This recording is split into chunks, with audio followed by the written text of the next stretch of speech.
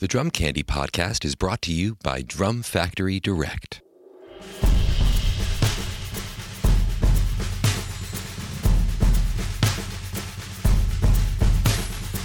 What's up, everybody? Welcome into episode 10 of season 5 of the Drum Candy Podcast. This is your host, Mike Dawson, coming to you from Drum Factory Direct in Pittsburgh, Pennsylvania. In this special episode, guest hosts Thomas Wendt and David Throckmorton are interviewing the great Pittsburgh bassist Paul Thompson. Both Tom and Dave had played countless gigs with Paul over the years. Dave toured with Paul with Maynard Ferguson, and Tom and Paul played hundreds, if not thousands, of gigs here around Pittsburgh and in other situations. So this was a chance for two drummers to talk with the bass player that they probably have the longest history with. They've logged in the most hours. They came up together. So there's a bit of history about the importance of finding your like-minded people of your tribe, the importance of the drum bass hookup, and we listened to a few different recordings that the three of them all just absolutely loved, how the drums and the bass work together. So this is a really fun episode. I got to kick back and just listen to three old friends just hang out. So here we go. This is Tom and Dave with Paul Thompson. Well, we're back for another sort of guest hosting of the Drum Candy Podcast, and we've done these 10 Reasons to Love videos, but today we're going to introduce a new element to the podcast. So for those of you who might be watching one of these for the first time, we're filming these in Pittsburgh, PA, and Dave and myself are this is where we live, and we're on the scene here, and we're welcoming our really good friend and musical colleague, one of the great bassists of the world, Mr. Paul Thompson, who Dave and I have known and played with for a long time now. And because we focus so much on drummers, we thought it would be a good idea to talk to somebody who plays the instrument that is very important to us, which is the bass. The relationship between bass players and drummers is important and unique, I think, as far as how different, players of instruments have relationships within groups of varying kinds. For us, the bass player is really important no matter what kind of music you're playing. And I think I'm looking forward to hearing the bass perspective. Yeah, for sure. Because I know that I've learned a lot as a drummer talking to bass players who I play with, and they say, "Why are you doing this?" Or "I like when you do that," or "I hate when you do that." It's very informative. And I think for especially younger drummers who might be watching and who are trying to learn how to play music in different settings, I think hearing the bass perspective is important. And we both have a long history with Paul, and certain recordings are really important for us, and certain bass players and drummer teams, rhythm teams, are really important throughout the history of the music. So I thought we could just sort of start by, sort of talking about that, how we work with bass players, the different things that have to happen in the music for the music to work. There's so much that's unsaid and said at the same time, Well, it's funny, just you saying that, like when you mentioned talking to bass players and them saying, "I like when you do that, I don't like when you do that." I don't know that we've ever really talked so much about our relationship to each other, but we've done so many different styles of music.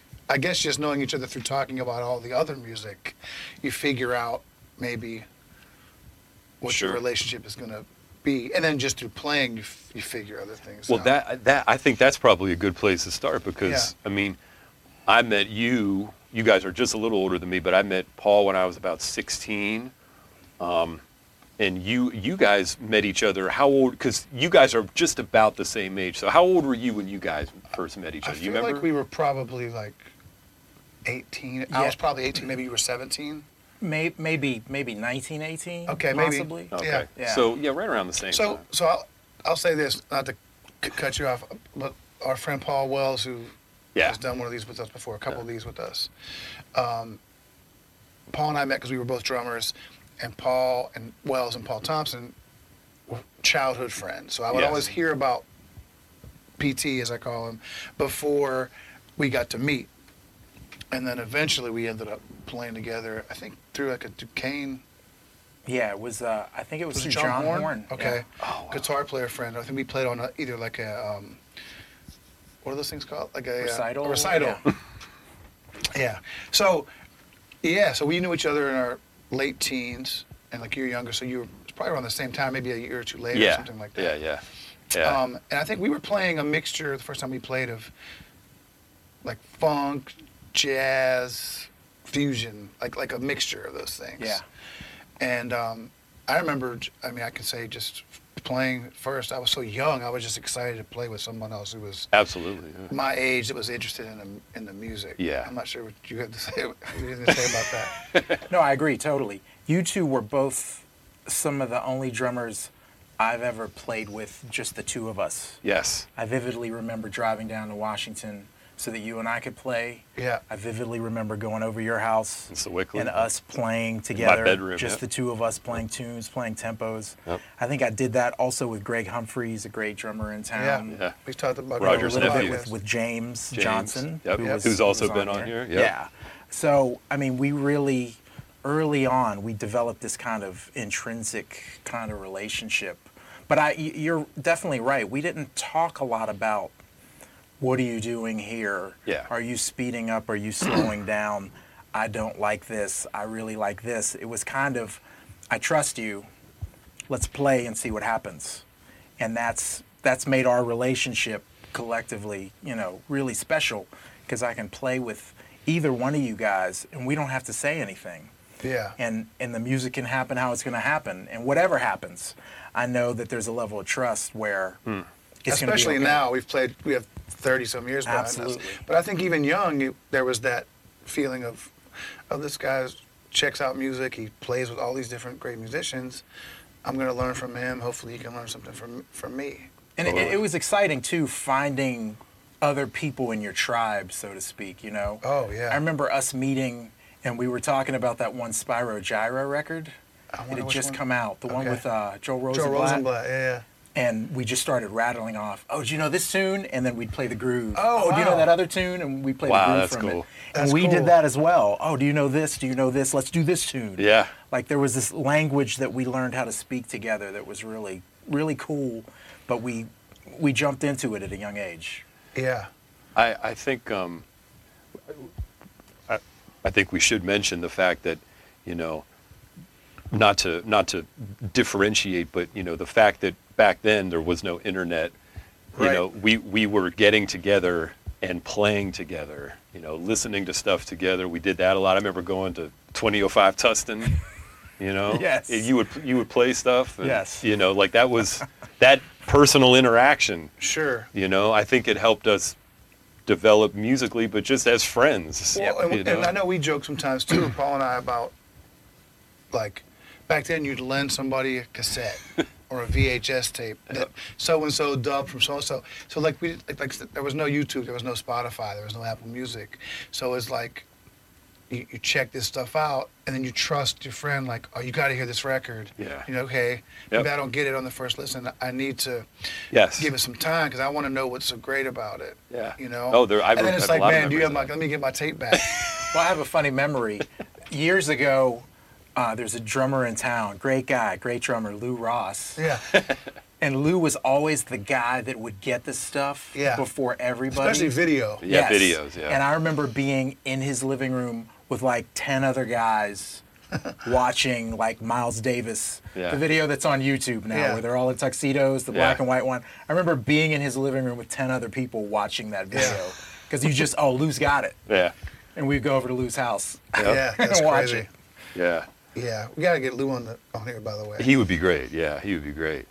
Well, can I say something real quick? Go ahead. When Paul and I first started playing together, for the first bunch of years, I would say the majority of it, almost all of it, was electric bass and drums. Interesting. Where yours was probably the Opposite. opposite.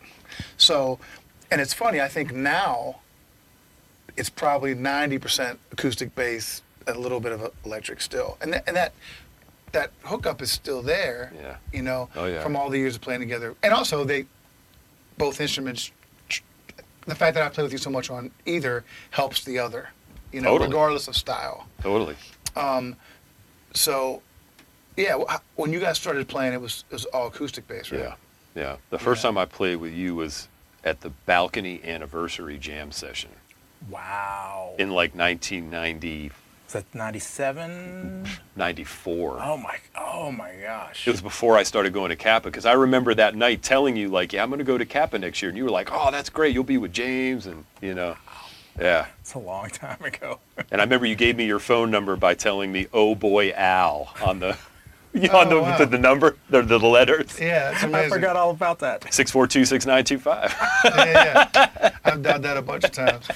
Oh my goodness. But you know, I think when you're younger as a drummer, trying to figure out, when you play different grooves and different styles, like how to offer your beat to the music, like that's a huge thing between, you know, the bass player and the drummer, because somebody can be a little more on top, somebody can be a little behind, and it can work. But it's like figuring that out.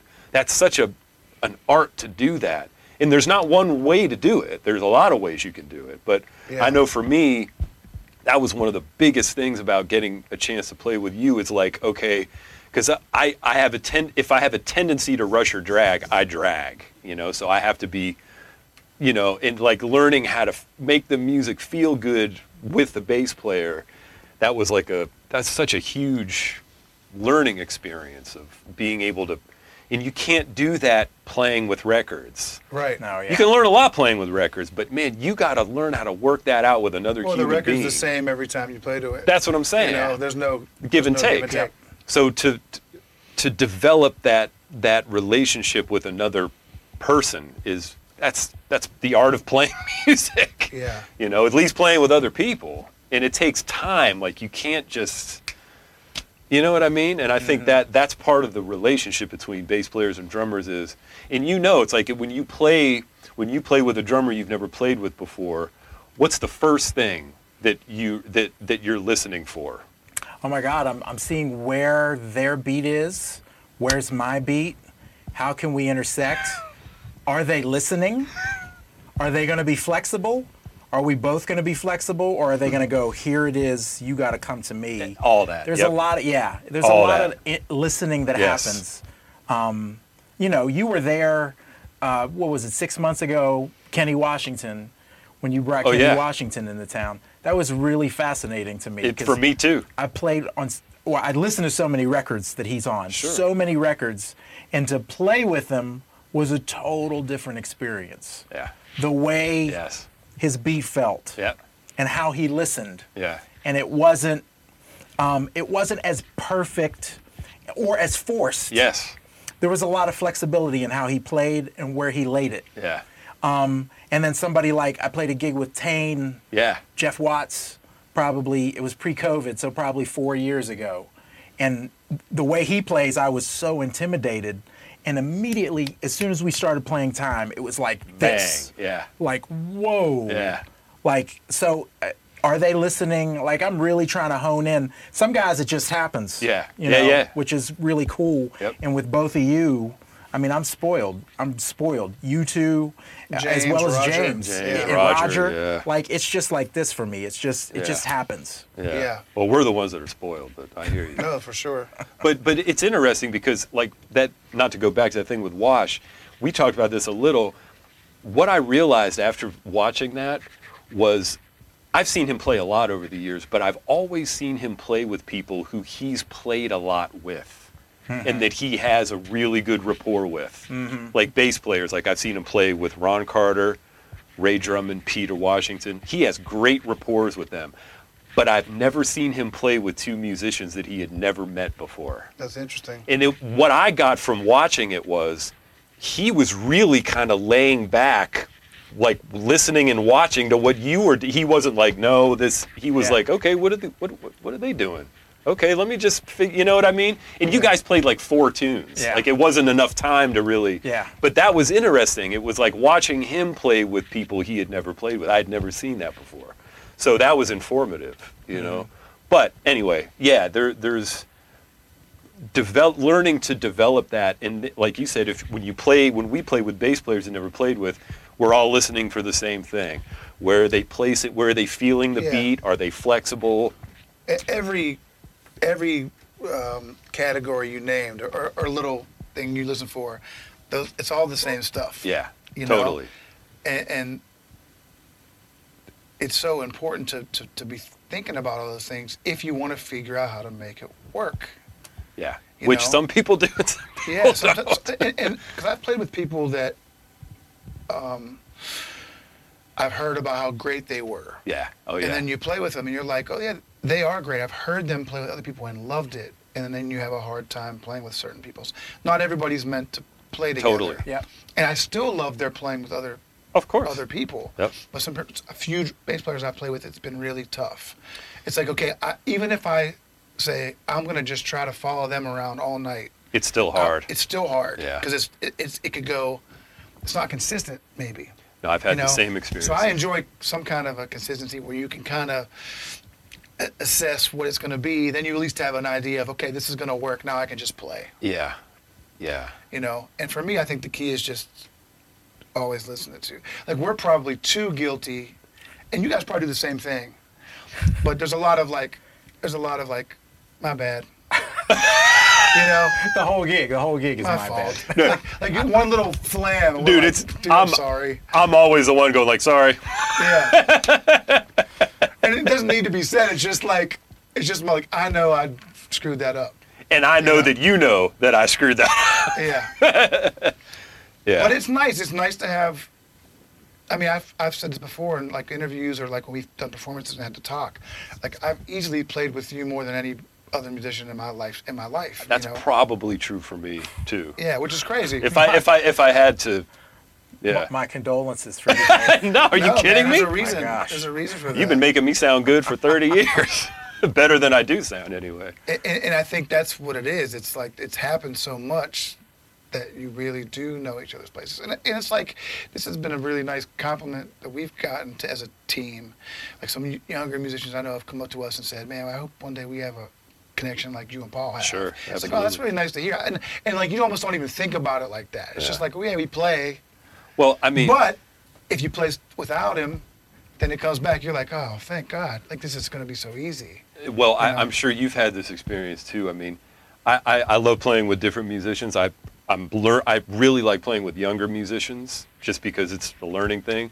But if you've had a few gigs away from a bass player who you have a real rapport with, when you play with them, it's like, oh yeah, this is easy actually.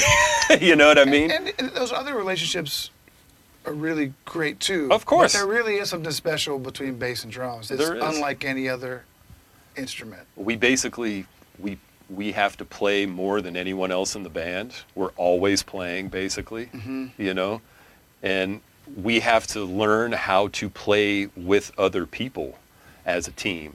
Because I mean, like, you and I have played with so many different people. Like, tomorrow we're playing with two great saxophonists in a cordless group, which we've done before, but it's like, we played that nice trio gig with Steve Rudolph, which was fun, and it's very different. And learning, one of the things I think, especially for rhythm section players, it's the art of accompaniment.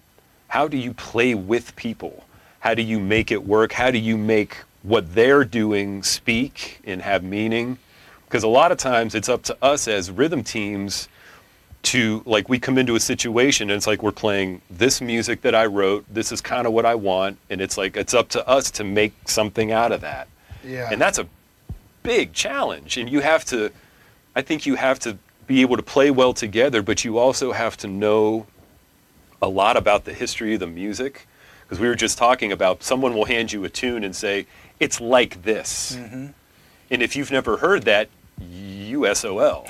You know what I mean? Like, you know. Yeah.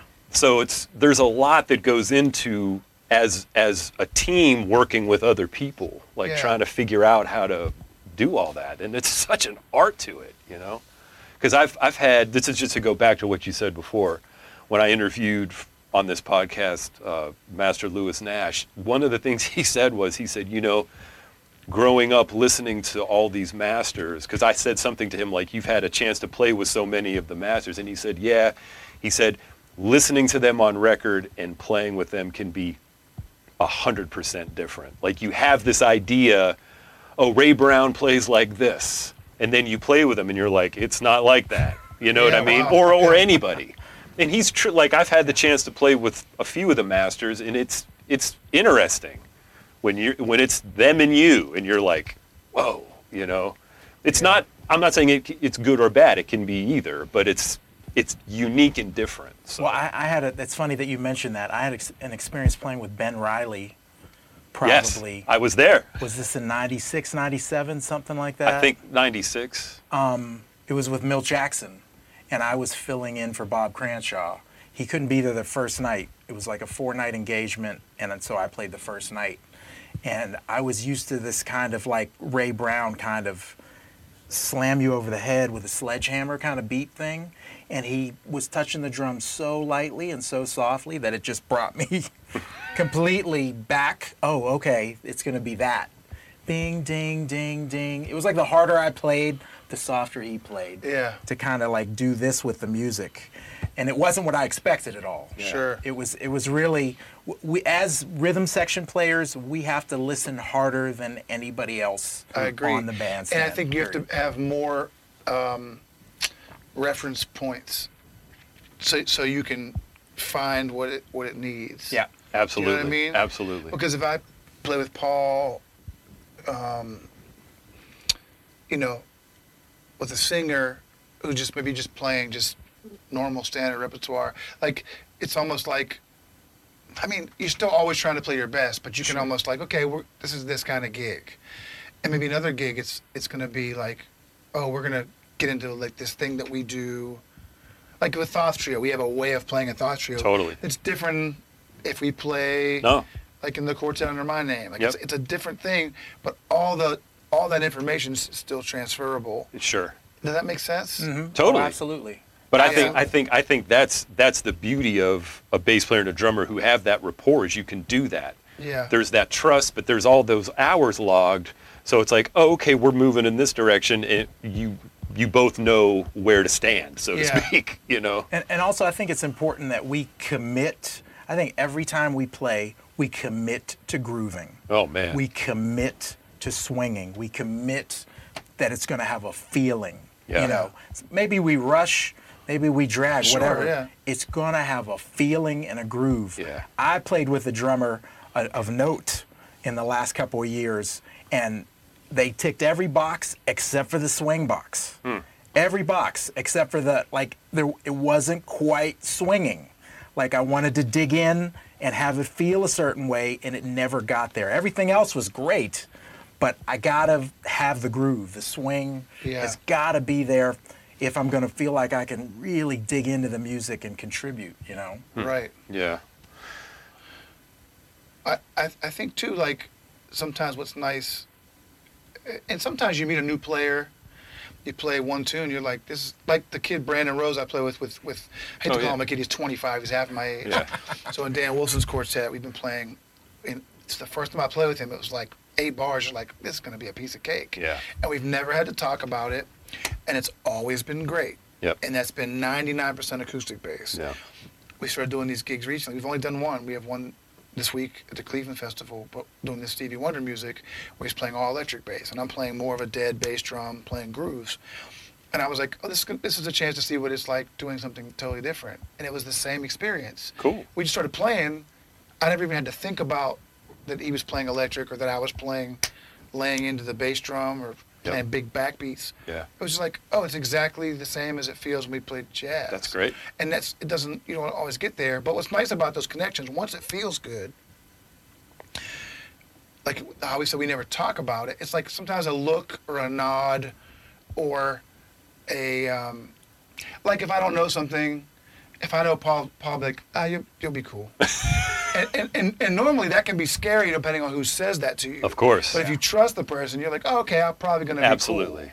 Absolutely. You know, or you look like, he's like, yeah, that's it. Like Yeah. that's going to work. Yep. So it's nice to have that, too. Yeah, sometimes you need to lean on each other for different things. Absolutely. Yeah. And that's part of the relationship, I think. Yeah. You know. Like, this is just story time, but like, when I got the gig with Maynard Ferguson's band, I was 25, my first gig was on my 25th birthday. Paul got me on that band.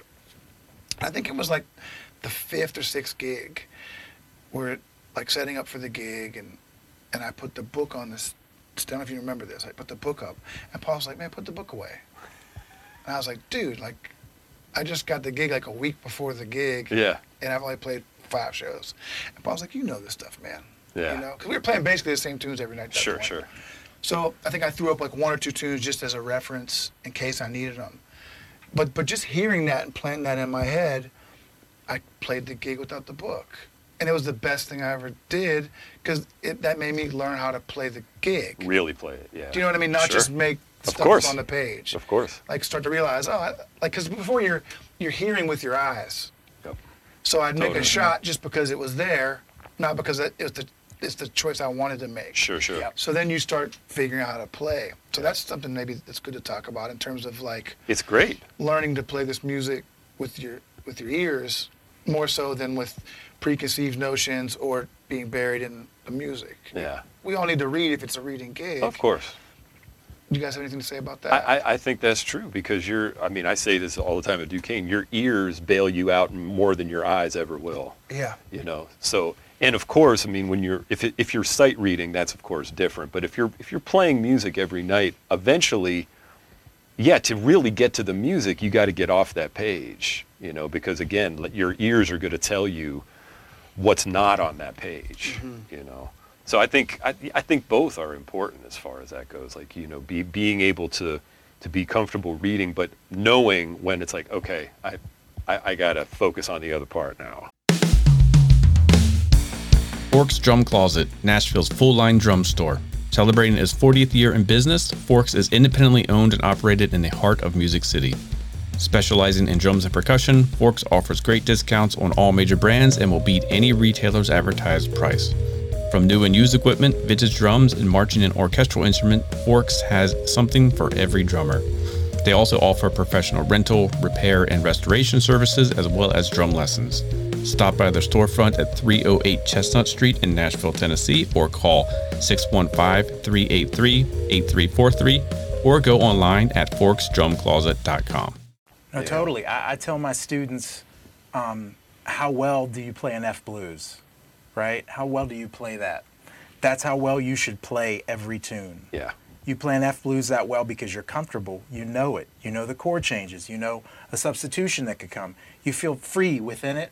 We should know every tune like we know an F blues. Yeah. And you should work to know a tune. The older I get, the more I'm against kind of reading cell phone changes on gigs. I hate that. I can't stand it. There's a vast library of music available to us on recordings. There are tunes we should know. You should, you owe the music this to get your butt kicked, maybe 2 or 3 choruses, and to know a tune forever instead of reading your way through a tune and pretty much being 80-75% involved with playing because you're reading the lines on your phone. You know, I'm really big on that. The repertoire is a part of the gig. It's a part of learning jazz, knowing the tunes, knowing the recordings. Of course. At least being able to sing through stuff. Yeah. And all 3 of us, there's a great pianist who moved to town several years ago, Daniel May, that all 3 of us have had the honor of working with. Really funny guy. But who was not into charts. Yeah. And that was an adjustment for me because he wanted to do tunes I didn't know. Yeah. 90% of the gig was stuff I was learning on the gig. Yeah. And I started realizing how important my ears were, you know. And in a perfect world, you should be able to read whatever is put in front of you, but also play without anything. Absolutely. You know. Absolutely. So that's my goal. My goal is to be able to read great, but also contribute with my ears, hear things. You know, that's the total package, in my opinion. I agree. I mean, with younger guys, I mean, dealing with the technology, and it's cool. I don't knock it, but I mean, I've told younger, especially bass players, like, I would much rather you struggle through this right now. Don't worry, I'm not going to be angry because you're going to really learn this. Because it's going to force you to be like, okay, what is that? And not just read whatever. And a lot of the changes aren't right on a lot of those. So I would much rather have a young musician struggle through it because they're going to really learn if they do that. Like, that's fine, man. I'm fine with that. Yeah. You know? Yeah, it goes back to what you said, though. You're really playing with your eyes. Yeah. When you're buried in a chart like that. Yeah. more than your ears. And that's what we're trying to do. We're trying to play what we hear. Well, I think too, it's like when you said the one thing you wanted to do is feel great. You want to, like the guy that checked every box, but the feeling great. Sometimes when I play with musicians who usually feel really good, and sometimes if they're reading, the feel goes out the window. Oh man, because they're like trying to. Their brain is not in the right and then place. They start rushing, and you're like, man, like I can't wait till you get off that. I got it, and it's like, okay, now we can. Play. Yeah. Because that's what my ear wants to. I want it to feel like something. Yeah. And if it feels like you're reading, even if you're the only person that's reading, it's like, man, please come to us where we can play. Yeah. Going back to what we said earlier, last night on a gig, I played that John Scofield tune, Groove Elation, which I know you guys play. And I had heard it before, but I had never played it. And there was a chart. The chart was good. And that groove is kind of cool. I found myself wanting to play more of like a Sister Cheryl kind of a groove, because that kind of works on it. But I forced myself to not do that. I was like, no, I can't do that. Let me try to play something that, Bill Stewart or Idris Muhammad would play on it. Yeah. And it was a real challenge, but I had to consciously say like, no, don't do that. Like try to come up with something else. And it was kind of whack, but I did my best. But that's that's where you learn. Though. That's what I'm saying. And like knowing, like, okay, I can't do what I want to do right now. I'm gonna get better if I try to do this, and having the freedom to do that and be able to kind of screw it up a little maybe, or like take a minute to kind of find, how many times have we played on gigs and I'm trying to figure out what to play on a tune, because sometimes you can't do it like that, Yeah. And to have somebody that is gonna be kind of, let you do that. Well, it's quantity over quality. That's my thing. It's quantity over quality. You can't make a mistake if you're not trying to play something. And you got to get in there. You got to get your hands dirty. Yeah. You got to do it. That's why, and you've both played with me enough to know I rarely shake off a bass solo. At times I think I play too many solos, but I want to be better at it. Yeah. So if you're going to give me an opportunity to play a bass solo, absolutely I'm going to jump in there because I want to get better. Yeah. I want it to be good. Yeah. So I choose quantity over quality every time. Yeah. Play, and play some more. Yeah. No, I think that's great advice, and that's hard, especially I think we've talked about this. A lot of young people today, they're so used to watching these little videos that person might have done how many takes, and it's all perfect, and they think, I have to do that. Everything is performative. I'm performing. Where what you're saying is, yeah, you are, but you have to screw this up in order to get better. And people are like, no, I can't do that. And that's really the only way. Absolutely. You got to screw it up before you can do it right. Absolutely. And all three of us played gigs for 15 years before there was ever any social media, before anything was captured. You were playing to get better. Yeah. Every Absolutely. gig you were using to try to get better, get to the next gig. And we see these little bits of 20 seconds and 30-second, TikTok clips where people are doing mind-blowing things inside of a little box, and then it goes to the next video. And that's not how it works. That's not how it works in real life. Yeah. Unfortunately, And playing music, you can't do it by yourself in a room. Yeah. I mean, you can do something. I mean, we all have to practice individually, but playing music is about that human interaction. And the only way to get better at that is to make mistakes while you're well, that I mean, not to shift it, but that makes me think about Paul and I've had two bands that are all improvised bands. Yeah. And just even saying that, it makes you almost want to tremble with the thought of like, there's no music. What are you going to play for a 3-hour gig or a 2-hour gig? And I think that doing that probably helped all of our other playing, because you start to like, it's trust. We're saying the same things, but or stuff we've talked about. Like we had a band called Beam, which was like a mix of, hip hop and electronica, and kind of some fusion elements crept into there as well. But a lot of it is just like, okay, the gig's starting. I would just look at Paul and count off a tempo. There's no key. There's no bridge. There's no, and it's just like, Well, we gotta, like you always say, commit. You have to commit to it. Yeah. And try to make it work. And that exercise of doing that, it helps everything. Absolutely. You know, like try to play it like you mean it, so it maybe does come across sounding like the best things you get from those bands are when people say, "Oh, I really love that third song you played." You're like, song? What are you talking about? We're Yeah. just messing around. Yeah. But that's the goal, is to make it sound like it's Sure. it's music all the time. Sure. And through the struggle, and same goes with jazz. But You through get better the at it. struggles, you're learning stuff about yourself, what works, what doesn't. Totally. I need to stop doing that. I was always big on, I don't record a lot of gigs with me playing tunes, but I would record those gigs because those were the only gigs we did were improvisations. Yeah. So it's not like we go in the studio to make a studio record. Sure. So Landay, our other bass player in the band Beam, would record the gigs. I would listen to them, and then through that I would learn, like, oh, that's not working when I do that. That's not working. How much do you think about that when you're playing? Like oh, this isn't working, or this is working. Sure. All the time? I mean, are you thinking that? I think if you're listening hard enough, if you're doing your number one job, which is to listen, everything usually reveals itself. You know, Very true. You can hear the notes that I'm playing. Is that working on the chord? Does that figure? Am I playing that with the drums? Am I playing in the wrong register? I mean, it all tends to reveal itself the harder you listen. And I also found that if I'm playing and it's not really happening, I have to listen harder. For some reason, when I listen harder, it really starts coming out. Like, all those things reveal themselves if you're listening hard enough. And a lot of people, especially, I noticed this with my high school students, a lot of amateurs, they don't know how to listen. They don't know how to listen to themselves. Yeah. They don't know how to really listen hard. Like, do you hear that third note you're playing is out of tune? Do you hear you're not in time?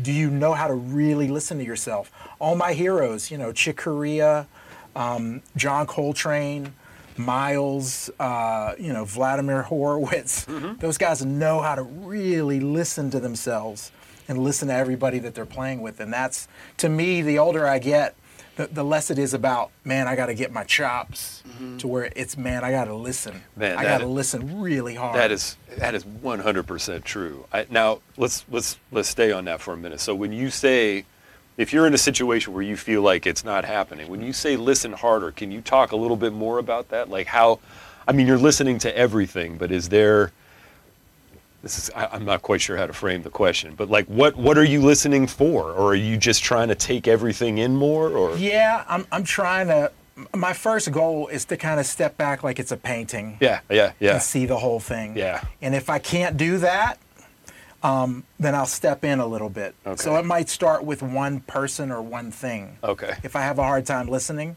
it might be just the soloist. It might be just the soloist, and then I'm bringing in the ride cymbal. It might be the ride cymbal and the comping of the piano. If I can't hear everything really, really closely, what I do is I try to zoom in on one or two things to make that picture kind of focus, and then I can step back and draw back. But I'm trying to listen for that. I'm also listening for feeling. Does it feel a certain way? Yeah. Is there a feeling, and especially in jazz, it's got to move ahead. It's got to have forward motion. Yeah. And sometimes, you both know this, when it's not happening, it almost feels like you're stepping on your feet, Yeah. like it's not going anywhere. Yeah. You're in a car, you're pushing the gas, and you're not moving. Yeah. I want to feel like, is there some momentum? Is there motion? Is there feeling to it? But the main thing is zooming in and out for me. And here's an interesting thing. The harder I listen to myself, the worse I play. If I'm like right here, I play awful. The more I can zoom out, and for me, I want to talk about this actually on my YouTube channel. I'm going to do a video about this summer. For me, it's my eyes. My eyes really key the whole thing. If I close my eyes, I play awful. I play awful. It makes me incredibly self-conscious. Wow. And I hear myself. And I know for some cats, they close their eyes and it makes them play better. Sure. They search more. When I close my eyes, it's like everything is blocked out but me. So I have to keep my eyes open. I have to find something to look at or someone to look at. Oh, wow. If I can get outside of my head, then I feel like my ears get 100 times bigger. Yeah. If that makes any sense. I can go both ways. Sometimes I feel like I need to have my eyes open, even if I'm not cueing in on other musicians. I'm playing with my eyes. Mm-hmm. But sometimes when I close my eyes, I feel like I can eliminate some distraction. Sure. And then I feel like I can hear more. I'm kind of the same. It could go either way for me, depending on the setting. I've been Yeah. studying cats too. I mean, if you ever see Chris Potter, he's like this. Yeah. He's like totally like, and his eyes are like just scanning everything. Train was like that, where his eyes were kind of scanning things. Mm-hmm. But then some guys like, Keith Jarrett, he's Yeah. like Yeah. Yeah. very eyes shut. Yeah. But for me, I have to, it helps my listening though. We talked about hearing with your eyes. Mm-hmm. For some reason, I got to keep my eyes open, and what I'm seeing kind of disappears if I keep my eyes open and I'm just listening. That's what I want. I want no self-consciousness.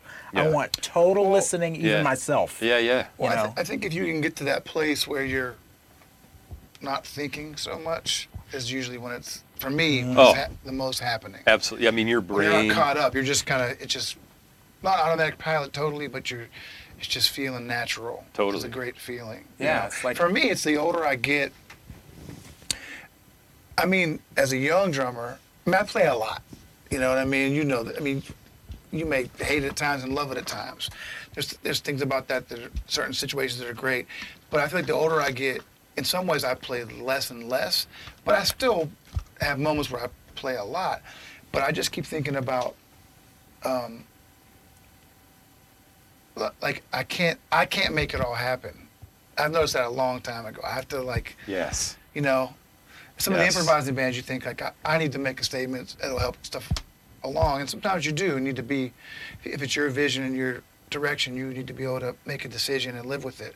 But when stuff unfolds, it's usually like I'm with Beam or with Throckmorton Plot. I feel like the more you don't force it, it's gonna get somewhere magical. But if you try to force it too much, it's not going to find that place. I'm kind of rambling a little bit. No. I'm glad you brought Do you that know up. what I mean? So it's like I want to be able to leave space, and I want to learn to do more without being so forceful. And for me, another point is because I don't have, we're playing the tune, we're aware of the tune, we're aware of the form, but I can't play the right notes over that chord with the drums. I can't. Right. But I need to sound like I am. But for me, it's I can do so much with space and so much with dynamics, and that's the stuff I really think about a lot. Like I feel like the more we play, like in Thoth Trio, for instance, a trio we play with, I feel like our softer has gotten way softer in the last 5 years than it ever was the first I agree. 10 years. That's interesting. Do you know what I mean? Yeah. Like we'll play unbelievably soft. Yeah. And it's like, man, it's just widening the dynamic range, which for me is like, that's what we have to work with. Of course. As drummers. Yeah. No, that's that's all very true. To go back to the first point about forcing things, that's one of the most frustrating things when you're playing music is when it's not happening and you feel like I gotta do something. And even if the music is not happening, to be like, okay, I'm going to do my job and we're just going to kind of let this, that takes so much patience and so much acceptance of it not being very good. Yeah. Oh, You know? Yeah, it's trust. It's trust. Trust in yourself. Yeah. It's total trust. But also what you said, it's not all on me. Yeah. There's 2, 3, 5 other people up here. Like, it's not all on me. Yeah. It's us together, and that's hard when maybe somebody's not on the same page or whatnot. But I think one thing I'm starting to learn finally after how many years is like you got to be okay with that sometimes. Like you got to be okay with like, okay, this isn't going to be a great gig, but we can still make music, but it's not going to be great. But it's hard, especially when you're playing and some bad dude walks in and you're like, oh, this is great. I suck. You know what I mean? It's like you have to be okay with it because the more you force it, the more it just kind of it's never going to happen. You know, that's such a hard thing to get good at. You know, is sort of realizing like I have a part in this, but it's not all. I'm not responsible for this, solely responsible for this being great or not. You know. Yeah, well, I think a lot of drummers and bass players, some musicians in a band feel like it's the drummer's role to play time. Right. Some bass players feel like it's my role to play time. Yes. And not the drummer. Yeah. I mean, they are doing it too. Some musicians think, you guys keep time together and I'll just play over top of you. I think it's everybody's job to be involved with the time. Yeah. But I think you have to have the ability to look in at yourself and say, I need to play great time. Of course. You guys agree with that? Of Absolutely. course. It's everybody's job to play with great time. Yes. Yeah. Absolutely. And I think that only gets more and more important the longer you play. You know? 100%. Yeah. So maybe enough about that. I have a question for you. Sure. In hopes that like it's just good information. So like one thing I talked with Tom and Mike a bunch, and other friends that play drums, or students. I've been really into this concept for a long time of like, same way if I produce a track for somebody, like if I'm working with a singer or an arrange, you know, I'm kind of good at coming up with arrangements and knowing what's not necessarily what's missing, but like what's too much. I'm good at getting rid of stuff, like editing. Yeah. You know, like Jeff from Good Brother Earl, he always says I'm a good editor. Yeah. You're good at like, why do you need that there? Get rid of that. Why is there so much reverb on the voice, or what? You know, just That's a great skill, though. And I think about music that way a lot. So from practicing, performing, I find sometimes the less options I have on the drums, the better. We talked about this earlier today, listening to great musicians play. So maybe I'm teaching somebody who's trying to figure out how to comp better against the ride cymbal beat in jazz. I might say something as simple as, play everything you just played without the hi-hat. Don't play 2 and 4. And just listen to what that sounds like. It's the same stuff, but now there's a limb missing. Now play it without the bass drum, and just play a hi-hat, bass drum, and snare drum. Or maybe just play the hands. Sure. And then when you take your foot off the pedal, when you really want to play something, when you hear it, bring it back in. So maybe it becomes less pattern playing. Is there a way that concept relates to bass at all for you? Sure. I mean, physically, there's an exercise that I do with my students where I try to make them solo on one string. Oh, wow. And it can't be the high string, you know, solo on the 3rd string, and see what you're hearing. That's a thing. Also, I think playing arco, which I try to do every gig, can be very elusive. It's hard, because when it's bad, it's awful. It's one of the worst sounds ever. But we're talking about playing with the bow. I'm sorry, playing with the bow on the bass. But that also, when I pick up the bow, it automatically kind of puts everything in a box. You know, okay, I can't do this, this, this, and this. Oh, wow. I have to be really direct about what I'm going to play. Wow. And almost simplistic about how I'm going to state it. Because the bow has a different kind of voice. I never thought of it like that. Wow. And you know this too as well. There are times on gigs, especially with a quartet, where there's a tune we play, a Joe Lovano thing that's just one chord. Yeah. Blackwell's Message. Blackwell's Message. I was soloing on that tune, and I got to a point where I felt like, this is stupid. I'm just trying to solo over one chord. What if I just played rhythm? Yeah. Yes. And just started playing bass notes and punctuating things and going into different keys. Yeah. And so that... And I'm sure I reacted to that too. Like, yeah. But sometimes, So approaching it from there, all right, I'm not going to play linear things. I'm just going to play rhythm and try to punctuate sounds and come out with the rhythm. That's another way you can kind of shave off the excess. You know? Well, did you have something on that? So I'll say this too, like, I've heard you say this before in clinics and stuff like that. Like, and this might not relate to every scenario of playing music, but a lot of them. And I've heard you say rhythm is paramount. You know what I mean? Like almost like rhythm trumps everything else. Yep. You know? Absolutely. And I feel like that. I'd rather hear somebody feel good and play some wrong notes than play right notes and have it feel like crap. Any day of the week. Absolutely. Yeah. Totally. And the older I get, this is funny. I'm going to be 50 in February. My ability to play wrong notes has gotten better as I get older. You know what I mean? Yep. I mean, when you're young and somebody says, don't play a B flat, and you hit that B flat, and it's like, oh. Yeah. And then when you get older, you're like, I wonder what will happen if I play that B flat. Yeah. All of a sudden, you have this like power. Yeah. You know, like Yeah. you're learning how to play the wrong notes and make them work. Yeah. Man. Yeah, that's great. That's Yeah, really good. yeah, wow. There's there's so much in there. No, it's true.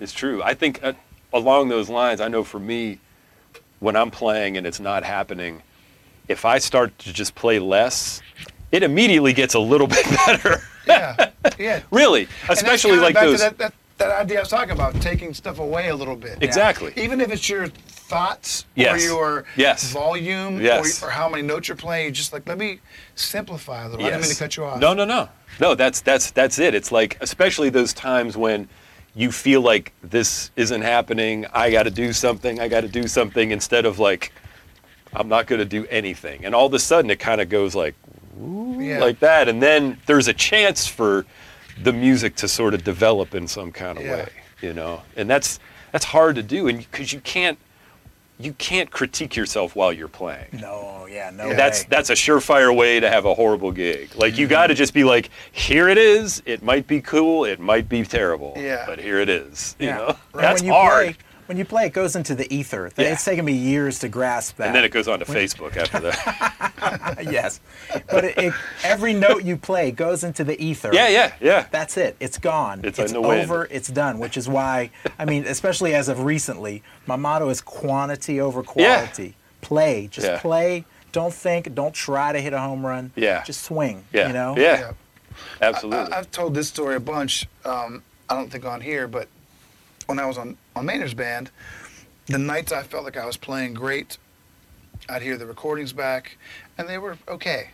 The nights I felt like I wasn't playing as great were usually the better nights. Yeah. And for me, I learned to figure out like, oh, I'm trying new things. Yeah. I'm hearing growth Wow, and yeah. change. I saw Dave Weckl at a clinic when I was like 20 or something. I saw him a million times, and I asked a question once about that. I said, man, I feel like I'm just getting worse. And he's like, you're probably getting way better. Wow. And it was really exciting to hear that. Yeah. I was like, what do you mean? He's like, you're probably changing. You're Yeah. probably growing. Absolutely. And you're not used to what you're playing. And then, so like by age 25 on Maynard's band, I start to hear that and think, because I was always bold. I was always not afraid to play. But it's like, man, the more I try, the more I'm liking the results. I'm not sure where I'm going with that, but I think you have to not be afraid to play, and not be afraid of the changing, because if you just stick to your habits, Right. there might not be any growth in that. That's what I was talking about playing that tune last night. It was Yeah. like, let me not do what I know I can do. Let me try to fashion a groove that's going to work for this. Or when you've told me when you get to play free, how much you feel like you learn, you know? It's amazing. Yeah, and that's, as far as our relationship, I think you guys have played a lot more free improvised music than we have. Mm-hmm. Like, we've played a lot more just straight ahead stuff. And I think, no, go ahead. No, you're right. I think you're right. And we don't talk about it a lot, but I have heard Paul say, like, sometimes, man, I feel like I'm starting, like 20 years later, I feel like I'm starting to figure out what to do. You know what I mean? Yeah. Or I felt like it was good all the time. But I do hear growth. Oh, Like, yeah. I think I said to you a couple weeks ago, I was like, man, we're figuring out how to, we're getting into some new stuff. Yeah. Yeah. Sometimes it takes time. Yeah. It You know? always takes time. That's why it's so hard. Is it's You not know? just like that. But Yeah. I think as far as going back to the bass drum relationships, learning how to play very free music with a bass player, there's an art to that, but then there's also an art to like totally like taking care of business in Hooking a up. situation Yeah. where it's about that. It's not about let's see what we can create. It's like, let's make this music and this person sound really, really Yeah. good. Yep. You know, and that's like, I'm more into that personally, you know, even though I love the chance to play very creatively. Yeah. But man, that's such a, like, learning like what works for different kinds of tunes, tempos, grooves, different kinds of singers versus different kinds of piano players versus different kinds of guitar players. Yeah. You know, like playing with someone who comes out of Kenny Burrell and Wes Montgomery is totally different than someone who comes out of Mick Goodrick and John Abercrombie. Yeah. Absolutely. Totally different. Like, those are two completely different guitar trios. Yeah. Well, I had to talk about this with my wife the other day because I played with a kind of famous musician recently. I won't mention any names. But the experience was good and bad. Yeah. It was good because this cat had so much talent. He was so good. And I think extreme talent will always be here. But it's the professionalism. It's professionalism, being able to communicate with other musicians, being able to speak their language, letting somebody know, here, one time I'm going to tell you, I'm going to show you, we're going to do this. We don't have to go over it again. Like, the professional thing Totally. is what really separates. In my world, we've played with the David Budways and the Maureen Budways and the Roger Humphreys and the Luce DeLutz and all the wonderful musicians we grew up playing with, and they taught us how to be professionals. Absolutely. They taught us how to take care of business. Yeah. They taught us, there's something I love about the attitude of, I'm here to play and make you sound good, and we are going to sound good tonight. Yeah. That kind of professionalism, and not just bringing talent. Yes. Not just bringing, and what I think we're going to keep seeing is really talent is always going to be around, but the ability to show up and play a whole gig and know tunes and Yep. play in a certain way and Yep. play with a singer and play with a guitar player and really make people sound good. Do you remember that outdoor gig we did with Marlene Verplank Oh my God, and yes. Ted Firth? So Marlene Verplank she's a jazz singer, but she's a little more of a cabaret singer, and she's great. Like, she goes all the way back to the 50s, and her husband is a great arranger named Billy Verplank, who wrote a lot of commercial. He's a very good arranger. So Paul and I did this outdoor gig with her, and a wonderful pianist from New York named Ted Firth. And Billy, her husband, was there. And I'll never. This was really nice. I don't know if you remember this, but we played this gig. We were reading her charts, which were we had like one short little run through, and we played the gig, and it was cool. Like, we did fine. And I'll never forget, Billy Verplank came right up to the stage after we were done, and he looked at you and me, and he said, "You guys are in the right business." Wow.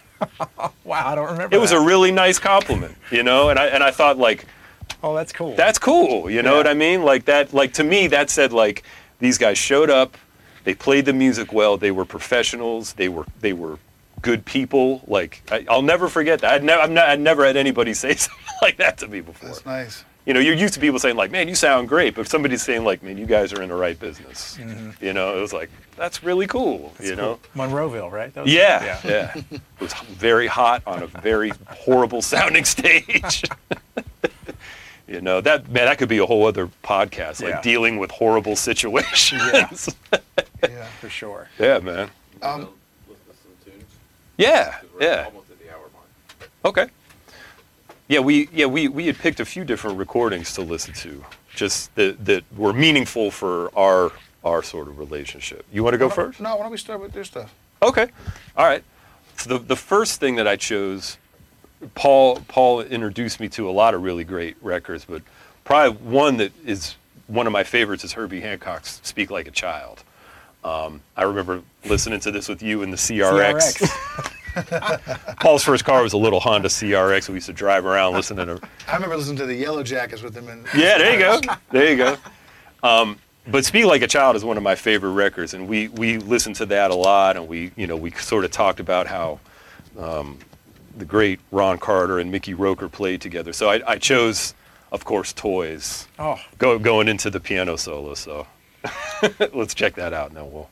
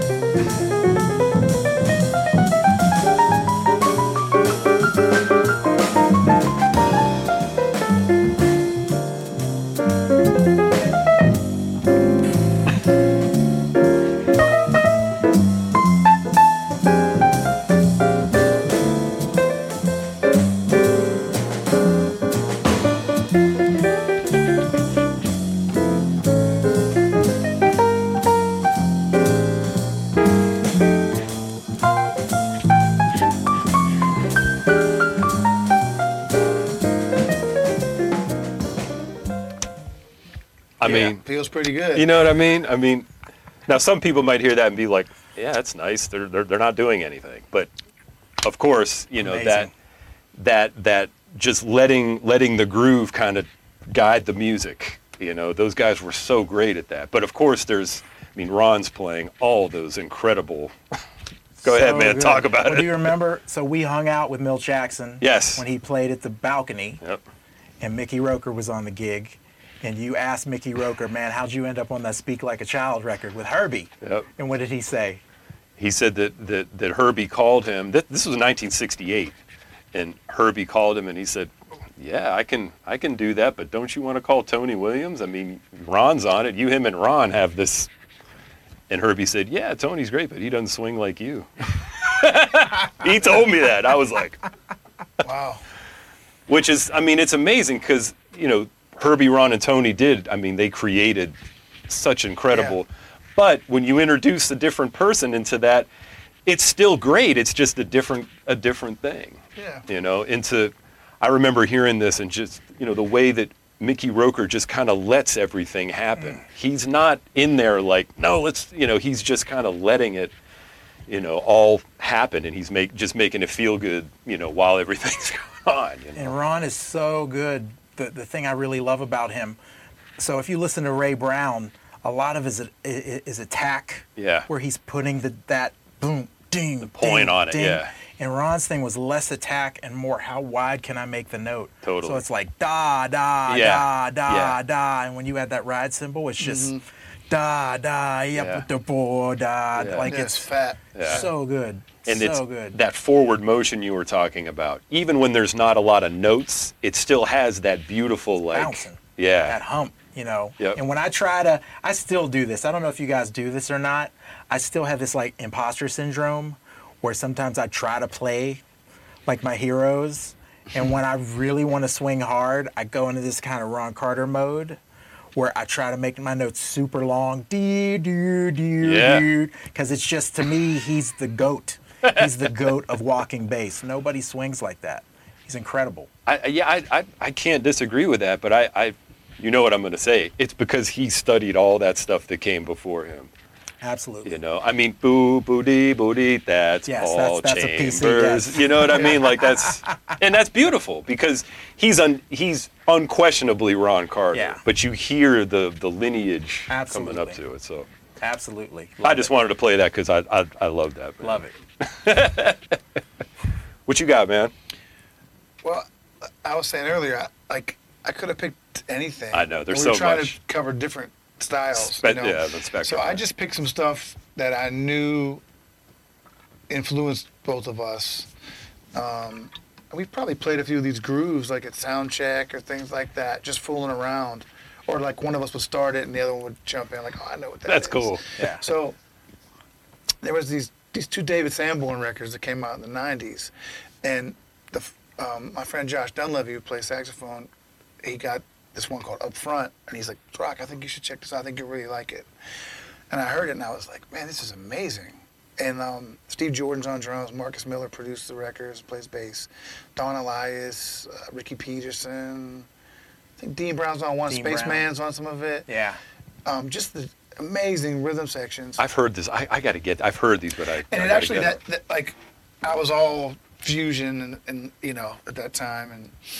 And I remember tearing down my like fusion setup and setting up like my Gretsch toms with like a pearl bass drum, like a dead bass drum, and like a ride and a crash, and just playing along these grooves for like months and just trying to learn to make it try to emulate it.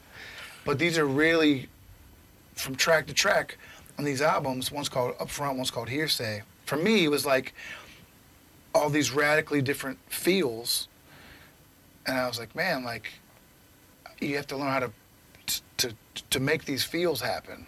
Did you feel like that with these records? Absolutely. Absolutely. I feel like also Marcus's kind of production turned into this real organic.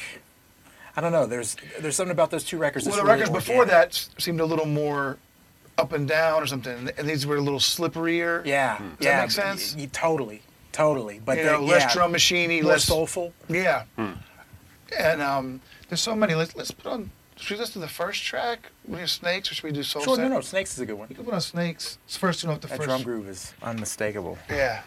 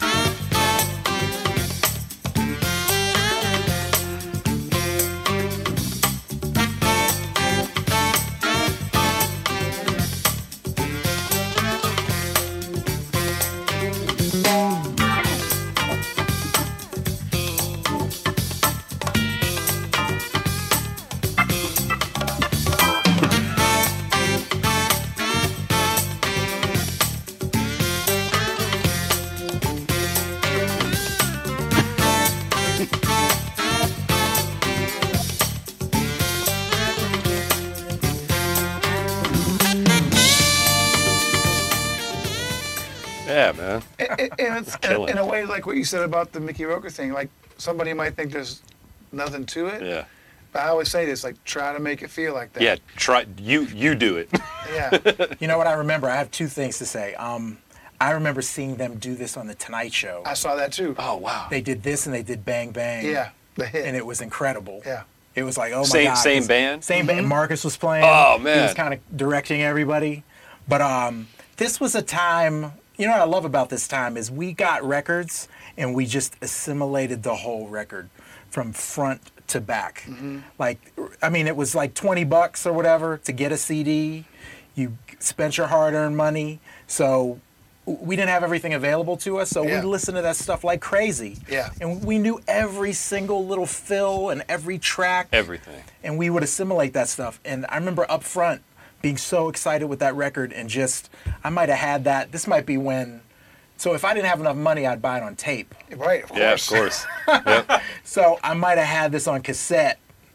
And I just, you know, I had it on tape first as well. Yeah, Like- for sure. You break Like- the tape eventually. Yeah. totally, like crazy. You're just listening to it Over over and and over. over and over again. You know every solo, every groove. I think we benefited from that so much. Yeah. Rather than kind of, here's the... Snippets of everything. Yeah. Yeah. Like, it was like, get into this album deeply for the next month, know everything, and then move on to the next record. We got a lot out of that. Oh man. And I think it was different than the fusion music we loved, and that this was repetitive music, you know? And we all heard songs growing up, pop songs, Sure. and like our parents would play music of like, whatever it would be. It could be like my brother playing, you know, I don't even know what, like, like you hear Journey in the house. My brother's playing, or my dad's playing Headhunters, or my mom's playing some Barbra Streisand, Guilty. Like, you're hearing songs, Yeah. and you're thinking about playing songs, or like MTV culture. I always reference. Sure. You just hear all these Sure. hit songs, but like the stuff that as a player you get excited about drumming. I want to play all this stuff, and this I was like, man, I got to learn to just lay this shit down. Play the music. That's You right. know? Absolutely. And sound, the sounds are so important. Sound. So good. Yeah. Yeah. That's man. I got to see if that Tonight Show clip is on YouTube. Is it? It probably is. I'd love to see that. Because Bang Bang, I would guess, is probably on there. That was they, the they hit. did. So they remade that song Bang Bang. Yeah. And they did it, and that was the big. Must have had 30 people on stage in my memory. Yeah, yeah. But they did that, but they did Snakes, which was really like, oh my God. It was one of those moments like, wow, Marcus is on the Tonight Show. They're This playing is that on amazing. TV. Yeah, Yeah. sure. It was really cool. Wow. Man. Yeah, that's that art of like you talk about repetitive music, being able to do everything you were just saying, like let the music happen, like focusing on something, but you're also interacting at the same time in different ways. It takes a lot of maturity and patience to, play like that, Yeah. Because sometimes, when you're playing, you might hear like, oh, I could do this, but then it's like, should I do that? You know? Well, this kind of music humbles you in that way. Totally. It's like if you're not fitting in, you're not playing it. Yeah. You're not doing it right. Yeah. I played in a pop rock band when I was 24. And that sounded fine. I'm sure if I heard it back, I'd be like, oh, that sounded maybe even a little better than I thought I did. But I didn't realize that my concept wasn't so much thinking about like being repetitive. It was more like I have room to play here. Yeah.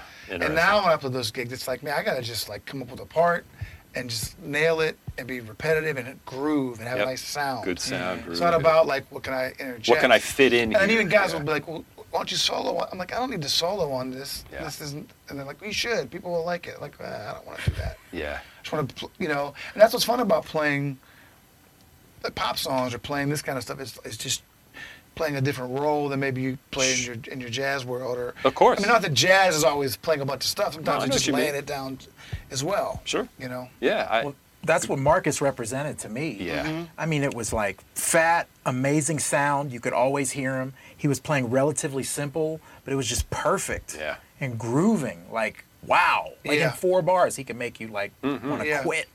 Well, it's funny. I went and saw Marcus's band 7, 8, 9 years ago, whenever that Aphrodisia record came out. Brett was in the band, Cliff was on the record. Yeah. I went and saw it. I was off one night. I was like, well, I should go see Marcus. It's at the Guild. And the feeling I got from that, still, I was in my 40s. I was like, man, everything he plays is in the pocket. Everything he plays sounds good. And everything he plays feels great. Mm-hmm. I saw him play at the Pittsburgh Festival a number of years ago when Brett was playing. And this was live in the street.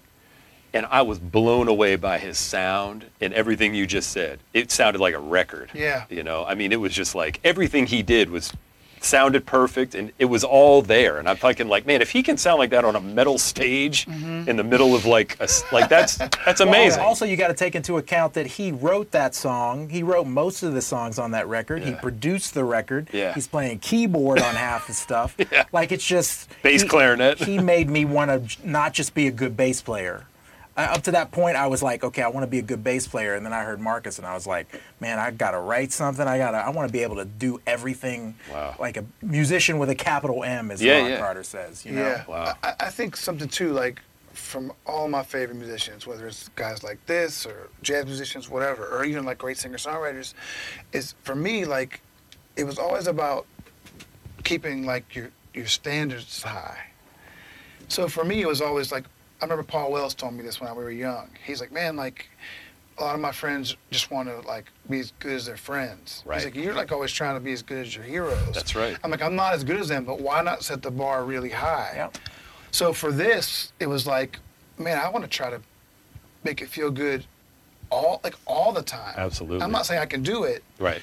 But that's the goal. That's the goal. And when I saw Tito Puente's band, I was like, how do you make it feel like that? So there's always that with me. It's like, I want to be able to do it on the highest level. And I think, so I think that's something that we could say to young musicians too, is like, shoot for the stars, man. Like, try to live up to those standards you set for yourself of being great. And that doesn't, doesn't mean you will all the time, or doesn't mean it, but like, at least you're shooting high. You got to aim for that, yeah. And that has nothing to do with likes or comments. Yeah. I hate to be the one to say it, algorithms. right? Yeah, algorithms. I will say though, like, not to, because we're not trying to trash anybody. No. If Absolutely. we were young, we would be doing all the same stuff. Of course. So it's not a knock. Yeah. But we benefited from having to buy the records, from having to get our butts kicked by older musicians. Yeah. Seek that stuff out, I think what you said before is really important, like assimilating an entire record. I mean, there's so much that you get out of that. It's not just learning to play better, but you're learning how to hear at a deeper level. So much of today, it's all surface. It's just, oh yeah, that's cool, I checked that out, that's cool, but did you really check it out? Yeah. There's a big difference. I remember talking to older musicians who were around in the 40s. Charlie Parker would put 2 78s out per year. That's roughly 12 minutes of music. That's all you got. Yeah. So that's why when you talk to, there's very few of those guys left, but when you meet them, you say, oh yeah, Bird's record of, Bird, they know every single part of that because they listen to it over. And that assimilation process, I think, is an important thing. You two guys, I will say you're both like the Library of Congress as far as it comes to records. I don't know anybody that has as many records as the two of you, and I'm always getting hip to stuff from the two of you because you guys have the recorded history of everything, basically. But I saw Pat Metheny when I was in college, when I was a freshman in college. He came, he was playing at A.J. Palumbo, so they brought him to Duquesne, and he said, I'm not going to play. I will sit in the classroom and answer questions for like an hour. And he said when he was growing up, he said, I didn't get a lot of records. He said, I think I got the 30 most important jazz records of all time. And he said, I learned every note on every single record that everybody was playing, you know. Wow. And that was his process, which kind of gave me, you know, hope. Okay, let me get what I think is a great record. It could be kind of blue. Of And course, let me should be. study the heck out of it. Let me know what everybody's playing on every song, and I'll be a better musician for that, you know. You know what I've been doing lately is I've been actually going back to those like essential records, and I'll take on CD, I'll take one of them and I put it in my car for a couple weeks, and that's all I listen to in my car. Like I did Cannonball Something Else, you know, just, and it's amazing, like records that I listened to a lot before, going back and listening to them, like we were saying earlier. New ears, yeah. New ears, you know, and to be able to just be patient enough to do that. Because today there's just so much stuff that's just constantly coming at you know. You can't do everything. Of course, absolutely. And you have to know that. So, Yeah. so I think if you're skimming over stuff too much, trying to do everything, you're not going to find what it is that you do. Yep. So like you said, like what Pat said, what you did, and you did the same thing. So yeah, I might have been listening to the Chick Corea Electric Band, and maybe I also heard like Stevie Wonder records in my house at the same time. But I knew those. Yes. I wasn't hearing all the records that I have now. Right. Now I buy stuff because I'm curious. What is that? And you're hoping you find something that you fall in Sure. love with. So sure, you could put any of the records, thousands of records I have on. I'm going to know what they are. Yeah. But there's maybe 400 of those 3,500 that I really, really know. Of course. No, but that was a compliment. No, that was I know it totally was. a compliment. No, I know, no. You guys, No, we check out. We check it I out. wish I could approach having the kind of library of music that you both have. It's amazing. But all I meant is that you have to check out stuff over and over to and over. learn something. Yeah. If you only heard a clip of this and that, you're not going to learn to do it. So I agree that you have to. Oh my gosh. To figure that stuff out, and what you practice and what you play, you have to do it over and over and over to develop it. Yeah. I remember Marvin Smitty Smith talking about when he was at Berkeley, he used to do a monthly thing. So he said for 1 month, the only drummer I would listen to would be Jimmy Cobb. Right. Yeah. Next month, all I would listen to is Billy Higgins. The next month, you know what I mean? And it was the same process of like, let me try to get inside this person's style as much as I can, and just that assimilation of like, so that it becomes a part of you in some sort of a way. I mean, that process is important. Yeah. And, you know.